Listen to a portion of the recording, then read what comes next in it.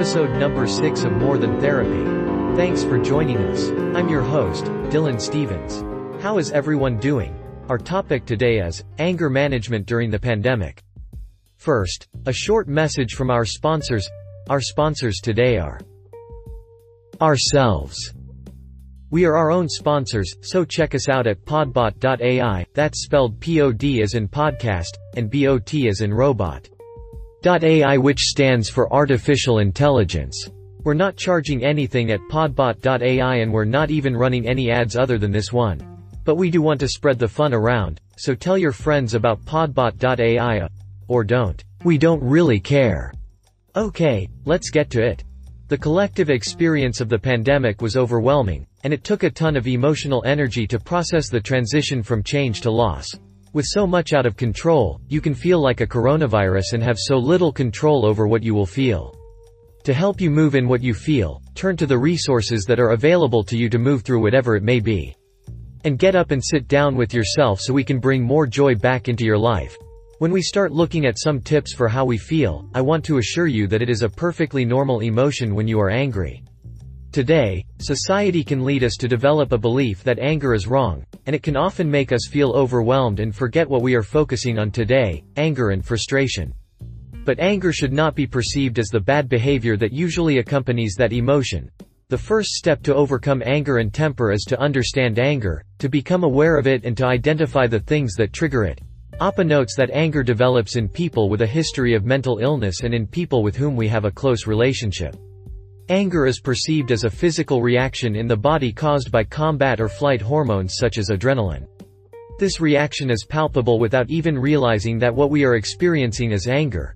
We have a lot of anger with our family and friends for disregarding social rules of dissociation. There is no doubt that the pandemic has brought a polarizing issue to the fore: human health.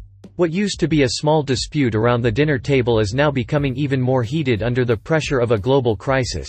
Provides parents, caregivers and teachers with resources to help children manage their stress from the outbreak of infectious diseases. Infectious disease outbreaks describes steps that can be taken to reduce stress and provides information on behavioral health care. SAMHSA to talk to children and deal with stress after an outbreak of infectious diseases such as Ebola, Zika or Zika virus.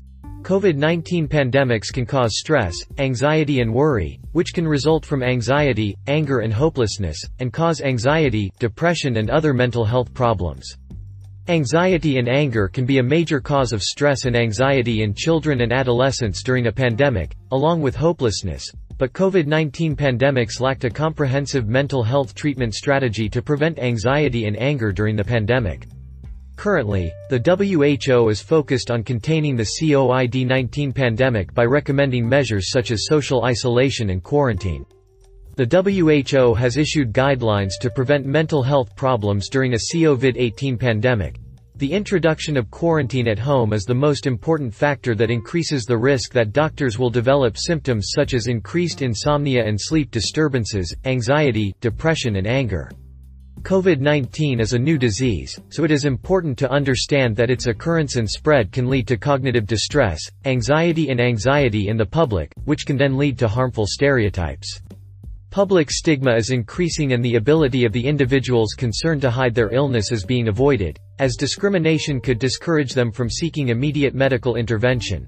Anger is also a major risk factor for the spread of COVID-19 to other people, says Dr. Michael O'Hara, director of the Department of Psychiatry at the University of California, San Francisco. Anger is inevitable, but it can become a problem if persistent and unmanaged anger can degenerate into aggressive behavior toward others, which is now especially worrying, he wrote in an email. Domestic violence has increased during the pandemic, and experts believe children in homes with abusive parents are at increased risk.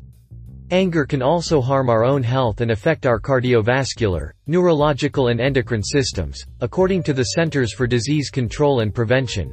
Dealing with anger, identifying the causes of anger, how anger affects our bodies and how it affects our ability to solve problems and process information.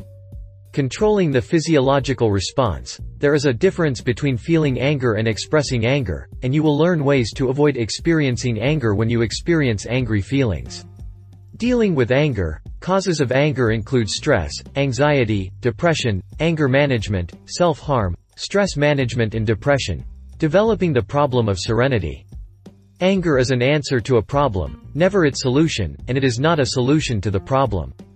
This is all for today, guys. My name is Dylan and I appreciate your attention. Please join me for the next episode of More Than Therapy and share this podcast with your friends if you enjoyed it. Thanks, bye-bye.